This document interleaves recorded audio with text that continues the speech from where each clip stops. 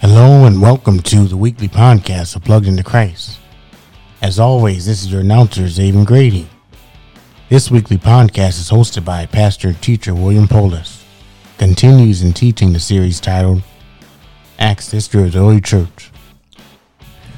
Today is part 11 of our current series as Pastor Polis continues in the book of Acts in chapters 25 and 26. Our prayer here at Plugged into Christ is that you will be blessed in getting knowledge and understanding from the Word of God. Now here is Pastor William Polis with part 11 of our weekly podcast. Welcome to our listeners today as we're getting close to the end of covering the book of Acts.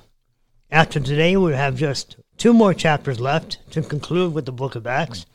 Just a reminder that each one of these is a separate podcast series, and our plan is to do it that way from the first chapter of the book of Acts to the last chapter of the book of Revelation.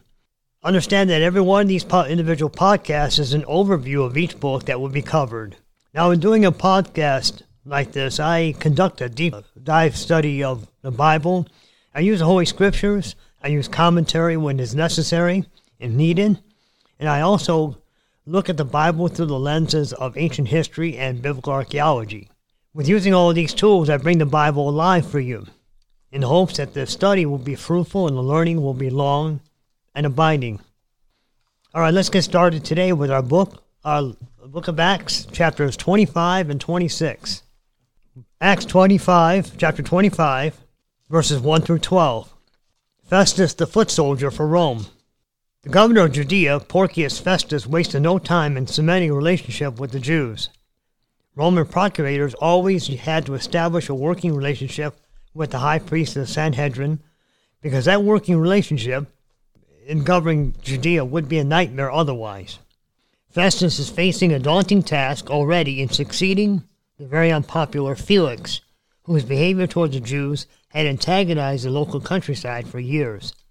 Festus's time in Judea was so short that Luke's account represents most of what we know about the foot soldier for Rome. He seems to be the perfect politician, quite willing to consult local authorities while trying not to offend anyone. He used the proper posture, since his predecessor had just been similarly fired by Nero. Now Luke uses the plural chief priest, which may reflect the ongoing influence of Ananias, even though Ishmael, the son of Phabi, now sat in the head chair as the head priest. While in this change, while it's going on both locally and regionally, that the Sanhedrin would have it on its hands, we can see in the case of Paul, he was high on the list of their nemesis. Paul had already been in prison for 2 years, in the prison of Herod's palace at Caesarea. So it poses this question for Acts chapter 25, verses 2 through 5. Will the Jews never tire of execution plots? Why they hoped to use Festus' experience against Paul, we cannot know. Festus was not going to rescue Paul. Rather, he wanted things done decently and in order. The prisoner was already taken to Caesarea, and Festus had barely had time to acquaint himself with the 2 major cities within its jurisdiction. Festus was hardly in a position to make promises to a group of religious authorities, but a man's life was at stake. Acts 25, verses 6 through 9. In this we see, for Paul, he had no reason to be on trial at all. Felix's incompetence in failing to declare the acquittal when he had no evidence to retain a prisoner now caused another trial for the Apostle Paul. In Acts chapter 25, verse 7, Luke angrily paints a picture of the Jewish officials circling Paul and hurling charges at him, yet none of these charges could be sustained by proof or witnesses. We assume the charges leveled by the Jewish authorities have not changed, such as offending the law, Acts 21:28, defiling the temple, Acts 21:28, and Acts 24:6, and planning treason against Rome, Acts 24:5. Paul denied them all. Festus asked Paul if he'd be willing to go to Jerusalem and be judged under Festus's rule. Paul first responds that he has done nothing wrong and is worthy of death. If death should come, he would gladly go that route for Christ. But what does he do?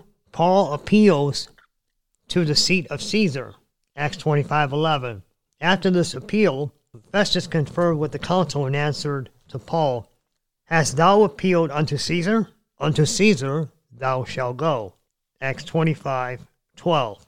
Things were shaky because one could not be trusted a politician in the first century. That was just a non-clementure truth about that time, especially the issues of favoritism which kept surfacing during the times of the early days in his office. Paul wanted to silence this talk about going back to Jerusalem finally. Let's not miss the contrast where Jesus stood at his trial and was silent. But in this case, Paul is verbal, in fact downright defiant in telling Festus he knew very well that these were trumped-up charges and were nonsense. Paul is not afraid of dying. He would not have this as plans at this point. Contrast that with Jesus, who was before Pilate and headed to the cross. It would be futile to have any discussion with Pilate which would have altered his Father's will. And this is speaking about in the case of Jesus. Paul, if he were executed, would have wanted to be at the hands of the Romans rather than the frenzied Sanhedrin. Paul uses the Fifth Amendment, which is a Roman law, to appeal to the emperor, and it was appeal reflected several times before Acts ends. We see it in Acts 25:11 and 12, and verse 21, also 25 and 26, Acts 26:32, and Acts 28, verse 19. Acts chapter 25, verse 12. Since this takes place about 55 or 56 A.D., and Nero was the emperor at the time, Paul is appealing to Caesar or the law rather than to Nero. He's more looking at the law than he is to the emperor himself. Once Paul delivers his Caesarean appeal, a provincial governor had no choice. Paul had effectively designed an end around Festus's authority. Whether in Jerusalem or Caesarea, no doubt that he was on his way to Rome. Acts 25:13 through 22, Paul's appeal to Caesar. Herod Agrippa II, born in 27 A.D. and died in 100 A.D., was still a young man the day when he visited Festus. Approximately 35 years of age when he came to be the king of Challis in 48 A.D., he advanced his control over Abilene, Tetranonus, Acura, Ticyria, and Tiberias. His sister, we're talking about Herod Agrippa's sister, Bernice, came to live with him after the death of her husband, who was also her uncle. And this was common in the ancient world, but in comparison to our modern world, it was certainly a strange situation. Herod Agrippa did not rule over Judea. He had been appointed by Emperor Claudius as the curator of the temple. Herod Agrippa could insert or depose a high priest and also held responsibility for the temple's treasure and priestly vestments. According to Paul, Herod Agrippa was looked upon as authority concerning the Jewish religion, and it was for this reason that Festus broached the subject of Paul's case when Herod Agrippa II visited him. Acts 25, verses 16 through 22. Beginning with Paul's first visit to Jerusalem, Festus explained to Agrippa what he reads as the Roman version of the case against Paul. Now as for the writer of Acts, Luke, he was not there to hear that conversation, but he hears about it by word of mouth and the outcome of the events which are to follow. The key comes in verse 18, when they accused him. Felix tells Agrippa that they did not charge him of any crimes. The Jews' dispute with Paul was always about theology, especially concerning the interpretation of the Old Testament. At the center of it all stood Paul, who claimed that Jesus was alive. The former procurator had every opportunity to acquit the prisoner in the absence of valid charges, but chose not to do so. Festus had barely had time to look more closely at the case of Paul when the latter cut him off by appealing to Caesar. This is Paul appealing to Caesar in front of Festus, and that would stop any chance of Festus ruling on this case by himself. So now Festus has no time to consider what he would do, or would he have done with Paul, because the matter was now out of his hands. He would see the word Christian, but one would expect to see the word emperor or Sebastos But this is a word that only appears twice in the book of Acts, and the only time it is used in the entire New Testament. At this time, the Romans themselves did not equate the emperor with deity. The Romans did acknowledge that the emperor held a high level of majesty. Acts 25, verses 23 through 27, presentation to Agrippa. We can hardly miss the parallel between Paul standing before Herod Agrippa II and Jesus, who stood before Herod Antipas, which is an account only Luke records, Luke 23, 6 through 12. In each case, the prisoner was first arraigned before a Roman governor and then brought before the Jewish king. This is the longest of 5 defenses Luke records in Acts. Luke may have been a first-hand observer, but one thing we know about Luke is he was a bona fide historian who had already chronicled the life of Christ, had first-class credentials to the event concerning Paul. There was nothing to decide about the fate of the prisoner. The whole council convened just for show and for the convenience of Agrippa to hear Paul's side of the story. Finally, when the robes were unfurled and the trumpets had sounded their last note, Paul was brought in. Acts 25, verses 24 and 25. In a fine piece of rhetorical exaggeration by all in attendance, both Greeks and Jews, Festus announced that the whole Jewish community in Jerusalem and Caesarea wanted Paul dead. Festus certainly understood that those in charge in Rome represented and spoke for the Roman people, and likewise the Sanhedrin represented and spoke for the Jewish people. Here Festus sets himself as Paul's deliverer. Festus goes on to declare Paul's innocence, but he did not quite tell the truth in saying, I decided to send him to Rome, which in fact, Paul was the one who demanded to go to Rome. It wasn't Festus who sent him there. Here are some of the Roman history that you ought to know here. The honorific term emperor was first conveyed upon Octavian and he was an adopted heir of Julius Caesar in 27 BC. Nero, 54 to 68 AD, added Kyros, Lord or Majesty. The imperial court grew until the end of the Roman Empire. Acts 25, verses 26 and 27. Paul had broken no Roman law, so what could this governor write that he would send the prisoner to Rome? There had to be a set of charges that accompanied a prisoner. What was the governor going to write in saying that there was something that Paul did? We see no hint when it comes to Paul's defense before Agrippa, but it does come in verse 26. For sure it would be unreasonable to send a prisoner to the emperor without specifying charges. Such a wrong move without charges would lead to dereliction of duty and even removal of office. Festus' situation had lessened because he no longer had to deal with the Jews, but he still had to figure out what papers the Romans would send to take the imperial city along with the prisoner. We notice in verse 27 that he, Festus, could not send Paul as a prisoner to Rome without charges being specified against him. Acts chapter 26, testimony of accusation, verses 1 through 3. The spotlight has now shifted from the speech of Felix to the prisoner Paul. Paul would soon experience the fulfillment of Jesus' promise that he would witness to kings. Acts 9, verse 15. We have every reason to believe that Agrippa paid close attention to what he heard, because this is, for one, they considered him an authority on Jewish religion, and he had a reputation to maintain.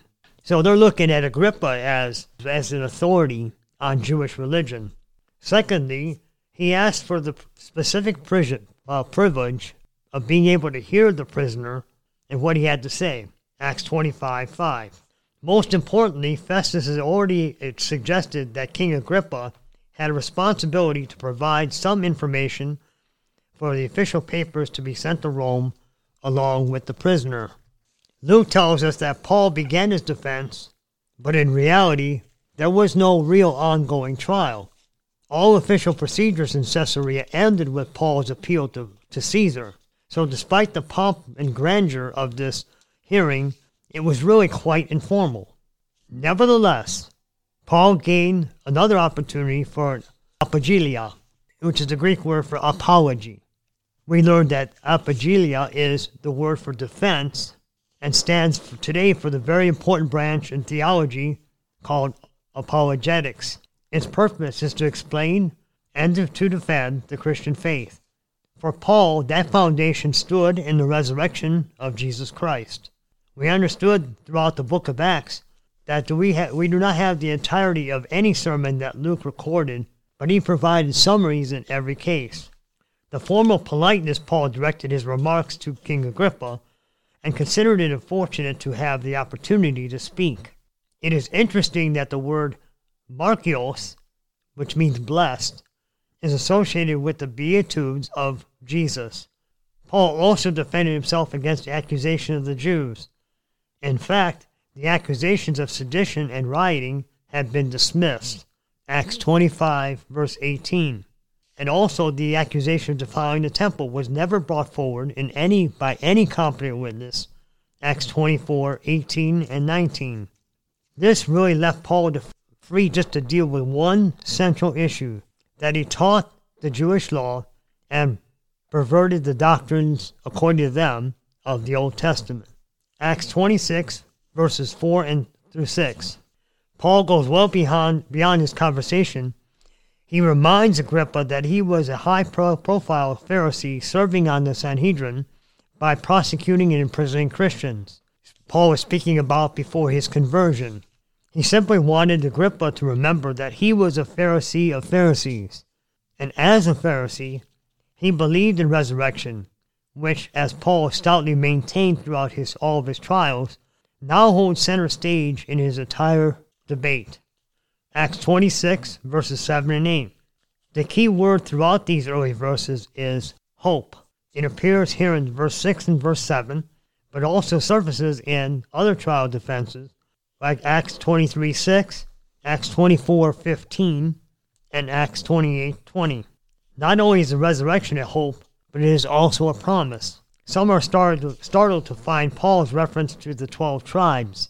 The ideal even of Jews in Paul's day was that the 12 tribes still made up the composition of the entire nation of Israel. Acts 26, 9 through 11, testimony of persecution. In Acts 26, 9, Paul makes a quick shift and the resurrection of Jesus. In short, he admitted that he too once thought the resurrection of Jesus was incredible. Here we find the name of Jesus representing his power and presence, not only in verse 9, but also in Acts 22:38, Acts 3:6, Acts 4:10, and also verse 12, and Acts 5:41. In Acts 26:10, Paul's authority as a Sanhedrin hitman came directly from the religious officials appointed by Agrippa's father, Herod Agrippa I. We have clear evidence in the book of Acts of Paul's imprisoning. He put many people in prison, but more than one Christian put to death because of his efforts is new to this point. And one of those that was put to death was Stephen, in which Luke gives much press in the book of Acts, in which Paul was responsible for Stephen's death. Acts 26:11. Paul tried to force Christians to abandon faith, and we're talking about before his conversion. He tells Agrippa he was not commonly successful, but attempts to bring people to the truth by torturing them clearly indicates that the prosecutors themselves had long since abandoned the truth. This is where Paul was before his encounter with Jesus on the road to Damascus. Acts 26, verses 12 through 18. Testimony of confrontation. Paul in his testimony omitted details which would confuse a largely pagan audience, such as his blindness and his encounter with Ananias. Those are two there that he did not tell the pagan audience when he first told what happened to him on the road to Damascus. Today we call that contextualization of the gospel, but Paul was doing it 2,000 years ago, and we still use that same contextualization today. It simply means proclaiming the message of Christ in a way that would be most understandable to any given audience. Missionaries must do this, and wise pastors practice this on a regular basis. Paul emphasized that the light was brighter than the sun, blazing around me and my companions.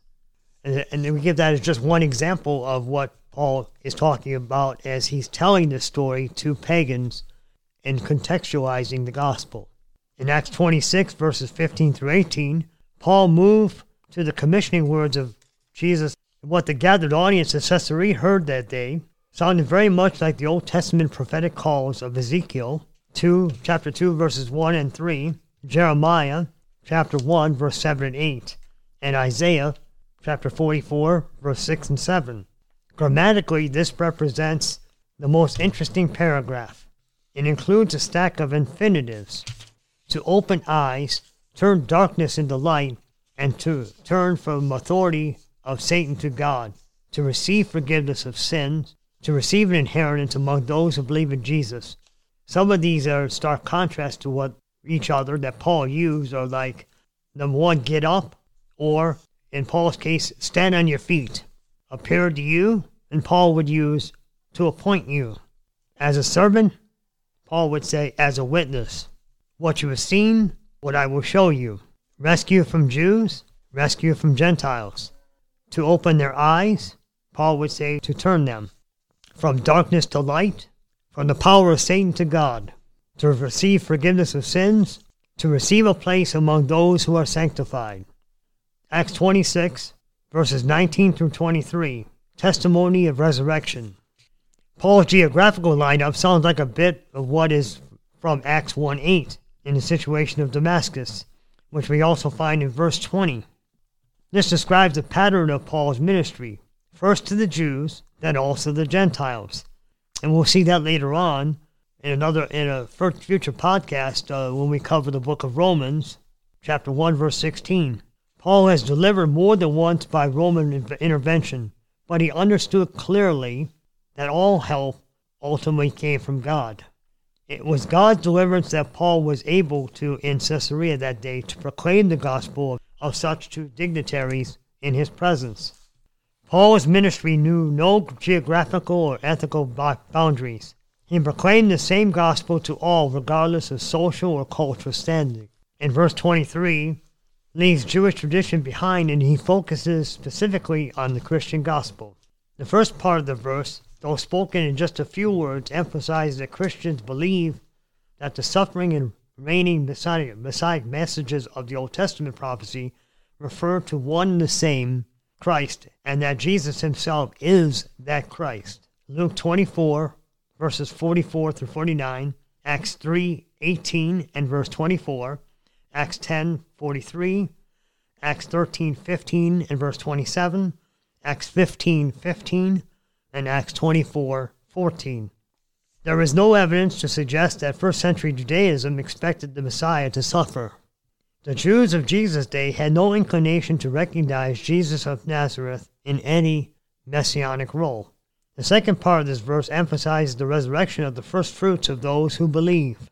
1 Corinthians 15:20. This resurrected Messiah would light his people and all the people. Isaiah 42:6, 49:6, and 63. Acts 26, verses 24 through 32. Testimony of application. We must remember that both Festus and Agrippa were part of the hearing in which Paul was a prisoner. In Acts 26:24, Festus could contain himself no more and interrupted Paul with a shout. He had already complained earlier to Agrippa that he had no intellectual grasp about a dead man named Jesus, who Paul claimed that Jesus was alive. Acts 25:19. Now to have the whole story surface again in such theological terms was too much for a thinking Roman. Paul's testimony was true and reasonable. Paul found no value in arguing with the Roman governor, so Paul immediately turned to the Jewish king. Paul assumed Agrippa's familiarity with Jesus' message because it was not done in a corner. It was known throughout the Holy Land. Paul did not wait for Agrippa to answer about his familiarity with Jesus' message, but he changed ever so slightly the message rhetorically by asking Agrippa, "Agrippa, do you believe in prophets?" Then he adds, "I know you do." Note that in verse 28, Agrippa says that he is almost persuaded, but Agrippa is an astute politician, and his response represents only a diplomatic way in which he could have answered Paul's question. Agrippa could never say he believed in the prophets because that would have been an affront to the people he had been appointed to rule. Notice that Paul's response to Agrippa, evangelistic appeal, no matter how long it took Agrippa to believe, was of no concern to Paul. The ultimate issue was that he and everyone else listening that day would eventually believe. And considering all things, Agrippa enjoyed an interesting time. Festus, he prepared his report for Caesar and Caesar's court, and Paul had the maximum opportunity to proclaim the gospel at greater length and with more freedom to proclaim the gospel than any other formal setting in the book of Acts. It was a good day, with one exception. Paul was still a prisoner headed for Rome.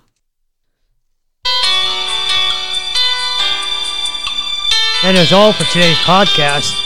I hope you'll join us next week for part 12 of Acts, the history of the early church, where we will close out the book of Acts with the final two chapters, 27 and 28. Our earnest prayer here at Plugged into Christ is that this podcast has helped you in understanding the Bible better, strengthen your faith, and encourage you to spend time reading and studying the Word. I want to encourage you here at Plugged into Christ to spend time in the Word, spend time praying, and most of all, be part of your local church services each and every Sunday.